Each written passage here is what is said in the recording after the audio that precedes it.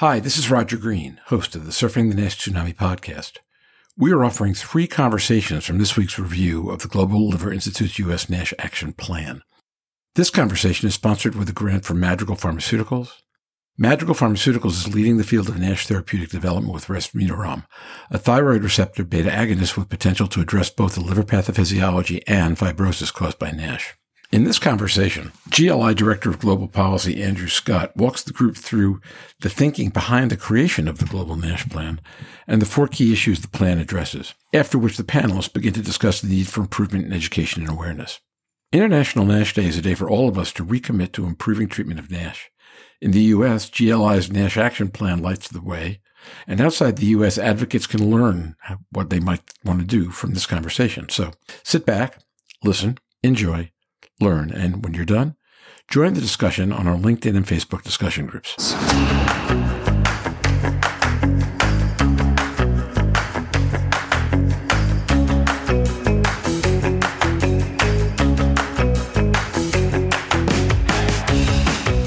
Now that the events of International NASH Day are over, join hepatology researcher and key opinion leader Dr. Stephen Harrison, liver wellness advocate Louise Campbell, pricing and forecasting guru Roger Green, and this week's guests, Madrigal Pharmaceuticals co-founder, CMO and President of Research and Development Becky Taub, Central Virginia VA Health System Director of Hepatology, and key opinion leader Dr. Michael Fuchs, and Global Liver Institute Director of Policy Andrew Scott, as they discuss GLI's U.S. NASH Action Plan, today on Surfing the NASH Tsunami.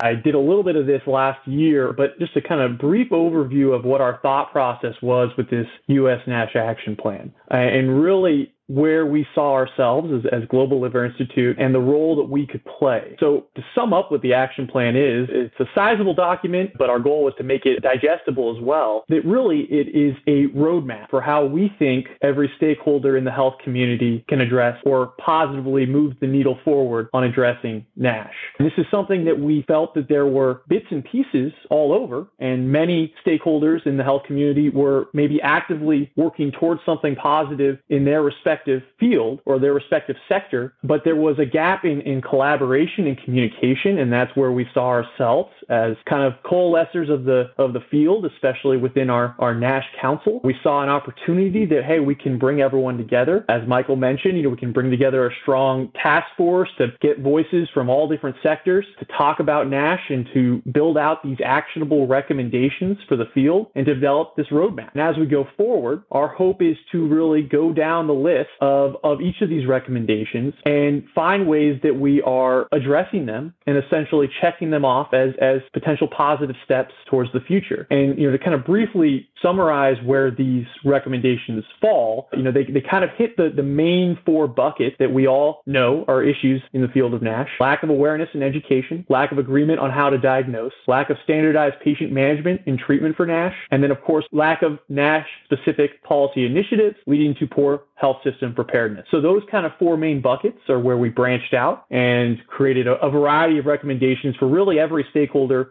in the health community, from patients and even for ourselves, patient advocacy organizations, to medical societies, regulators, policymakers, health systems at large, payers, really trying to hit every stakeholder and provide that roadmap, those recommendations that they can follow. And I should briefly mention is that we've already seen some positive success with this just by showing this to Capitol Hill and other places. I mean, that is many times the first question you get from legislators is, well, what do you want us to do? What is your recommendation for us? And if you have something that provides that roadmap, it's a great building block to go forward on. And of course, we understand that this isn't the end all be all in action plans, but it is the stepping stone that will hopefully lead to a lot of positive movement. Andrew, that's a great insight. And I don't know if this is the place we were going to start, but you mentioned it, so let's start here. I know you shared with legislators on Capitol Hill, and so far that's produced some results, I guess, of mention. You want to talk about that a little bit, and then we'll go item by item through the 4 planks? Yeah. I'm happy to do a deeper dive on this later as well, but, it's very exciting that we have started really developing champions for NASH on Capitol Hill and kind of providing these recommendations, have laid that foundation that has led to what we're hopeful to see in the very near future, the reintroduction of the NASH CARE Act. This is a piece of legislation that was introduced late last congressional term, late last year. And we have these champions, these two members of Congress in the House, Congressman Dan Crenshaw from Texas and Congressman Raul Ruiz from California, who are very excited about addressing NASH. And they are excited to reintroduce this piece of legislation in the very near future. We hope to see that soon. We're kind of working through the process now with Legislative Council, but in the very near future, we should hopefully have an introduced bill. And this bill will focus on some of the earlier pieces for addressing NASH. It's not going to hit everything. When we were having conversations with some of the other stakeholders in the community and having conversations with Capitol Hill, we're thinking of what would lead to the best chance of this bill hopefully moving forward. And that's where we thought, okay, let's focus on the beginning to start, and then we'll branch out from that later on. And that is giving CDC, the Centers for Disease Control and Prevention, the tools to accurately survey NASH and develop the scope and create an accurate picture of NASH.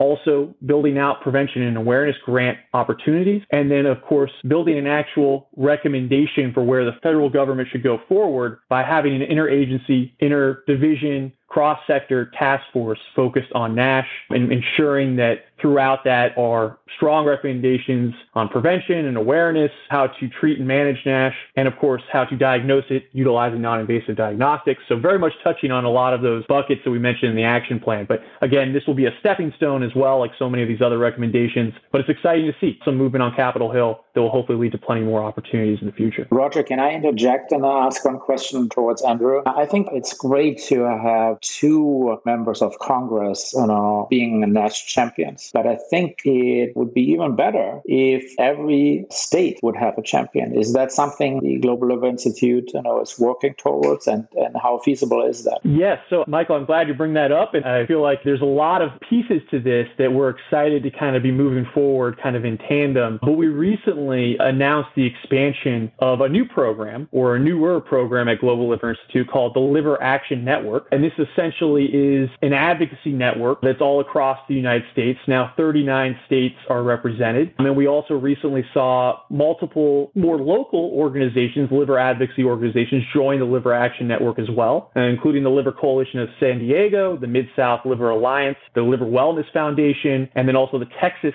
Liver Foundation. Obviously, we hope to see more organizations at the local level join as well. But again, this will get to your point. This is, of course, a starting point with having these two members of Congress. They are part of the most valuable committee from our perspective on this bill specifically in the House of Representatives, which is the Health Subcommittee of the Energy and Commerce Committee. So having both of them kind of gives us a leg up. But as well, I couldn't agree more that our hope is to utilize this newly expanded Liver Action Network to build more support, especially after the bill is reintroduced, and hopefully lead to it moving quickly. Okay, Michael, thanks for the question. Andrew, thanks for the answer. If anyone else has questions, great. If not, I'd love for you to go ahead and talk a little bit about the specific initiatives and issues that you folks have identified around awareness and education and how different stakeholders can help. Sure. So when we go through the individual kind of bucket, we really tried to think, what are the biggest values that each respective stakeholder could bring? When we're thinking of education, diagnosis, patient management and treatment, and policy efforts, each stakeholder has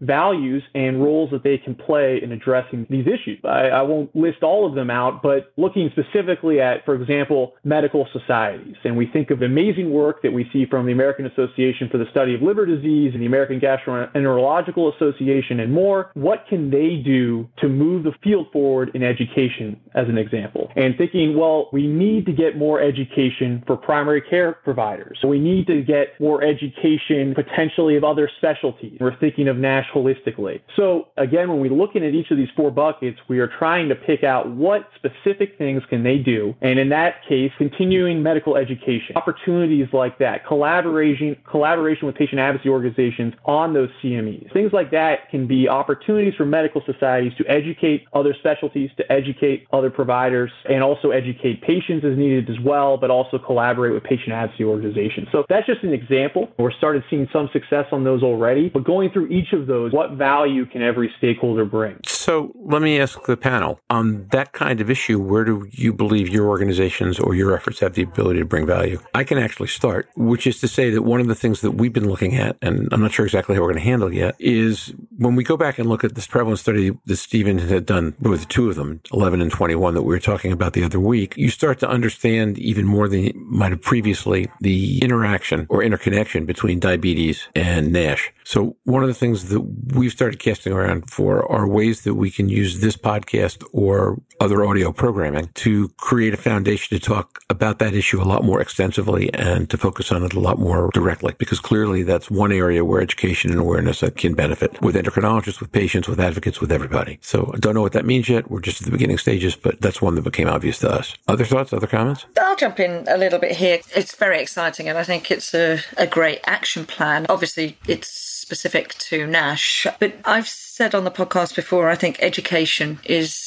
absolutely vital. Education personally has to start a lot earlier. A large role can be played in education in schools, that people are built differently, to understand that people come in different sizes, to get an understanding that you can actually be larger but fit. I think there's this misconception that just because people are overweight and obese, that they're not necessarily fit. So we look at an individual in a certain way, and we do have to change our narrative to look at that more holistically and not just say one size fits all. So I think that understanding has to start with schools. Children grow up understanding better that other children could be larger. There's the potential to lose that stick to accept people as individuals. That's really important when we look at lean NASH, because everybody assumes that somebody's slim, that they can't have a problem. Everybody assumes the opposite if you're larger. And we've said the other week that every person is a potential NASH patient, a NAFLD, and every NAFLD patient doesn't look like everyone else. It is absolutely vital that we get education out there from all different walks of life, and it can be done at every level, and that leads to better education and understanding in medical professionals and associated healthcare, personally. Yeah, this is Stephen. Let me jump in here as well. I think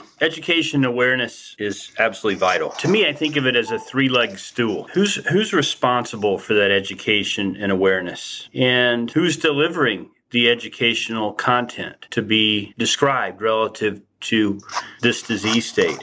So to me, I see patient advocacy groups as one leg. I see biotech and pharmaceutical companies as another leg. And I see our societies like AASLD and the European Association for the Study of Liver as really the predominant other leg. Now, there's nuances to all that, but I think simplistically that gets us a lot of traction if we're able to harmonize those three different legs. What holds them all together between the legs, I think, are the academic folks, the folks that are driving the understanding of this disease throughout the world, both at the bench level and at the clinical level. And so the more that societies or the advocacy groups like the Global Liver Institute can lead that charge in helping to harmonize this education and awareness delivery platform is absolutely critical and something that's been missed for a while. You could also argue that from a pharma perspective, there's been no drugs that have been close to being approved until the past 2 years or so. And so we've kind of missed out on that opportunity. But now I think with a clear path to approval and drugs that are marching towards that finish line, having that leg of the stool come alongside and begin to help bring that awareness is going to be critical. And then finally, we're working hard within AASLD as the NAFLD SIG chair, special interest group chair. That's one of the initiatives that we've really tried to focus on during the COVID pandemic by bringing more webinars, even more specific podcasts through AASLD relative to fatty liver, and broadening out our educational content, not only to the academic folks, but to industry and to others, as noted by the Emerging Topic Conference that will be virtual the 17th and 18th of this month, specifically focused on NASH. So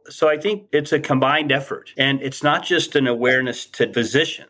and to different physician groups outside of hepatology, which we could identify as cardiologists and endocrinologists, but even some of the more peripheral groups, if you will, GYN, OBGYN providers that still are primary care providers for many women, particularly those at risk for fatty liver that are over the age of 50 and postmenopausal. And one that I really like to talk about would be podiatrists. These are people that see diabetic foot ulcers and prescribe more antifungal agents probably than anybody else for toenail fungus. And what is the one thing they have to check? Well, liver enzymes, because of the potential for drug-induced liver injury. So this group of people sees an inordinate amount of fatty liver patients, and they don't really know what to do with them. So it's educating multiple different providers in multiple different ways. And then the whole other piece of that is patient awareness. We need the patients to come forward. And many times I hear these patients in my clinic come to me and say, I don't understand, Dr. Harrison, you're telling me I have advanced liver disease, but for 2 decades, my doctor has told me I had fatty liver and there's really nothing to worry about, just lose weight and exercise. And so I'm having to have this conversation with them that no, in fact, in some people, the disease can progress, even if liver enzymes don't appear to be going up or you don't feel bad. So there's a huge amount of effort, and it begins with education and awareness.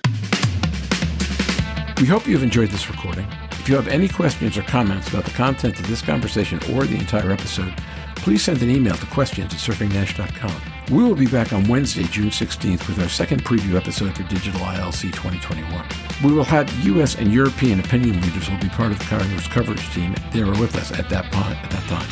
We will be back on Wednesday, June 16th with our second preview episode for Digital ILC 2021. We will have U.S. and European opinion leaders who will be part of our Congress coverage team there with us. I hope you join us then. Until then, stay safe, surf on. See you on the podcast. Bye-bye now.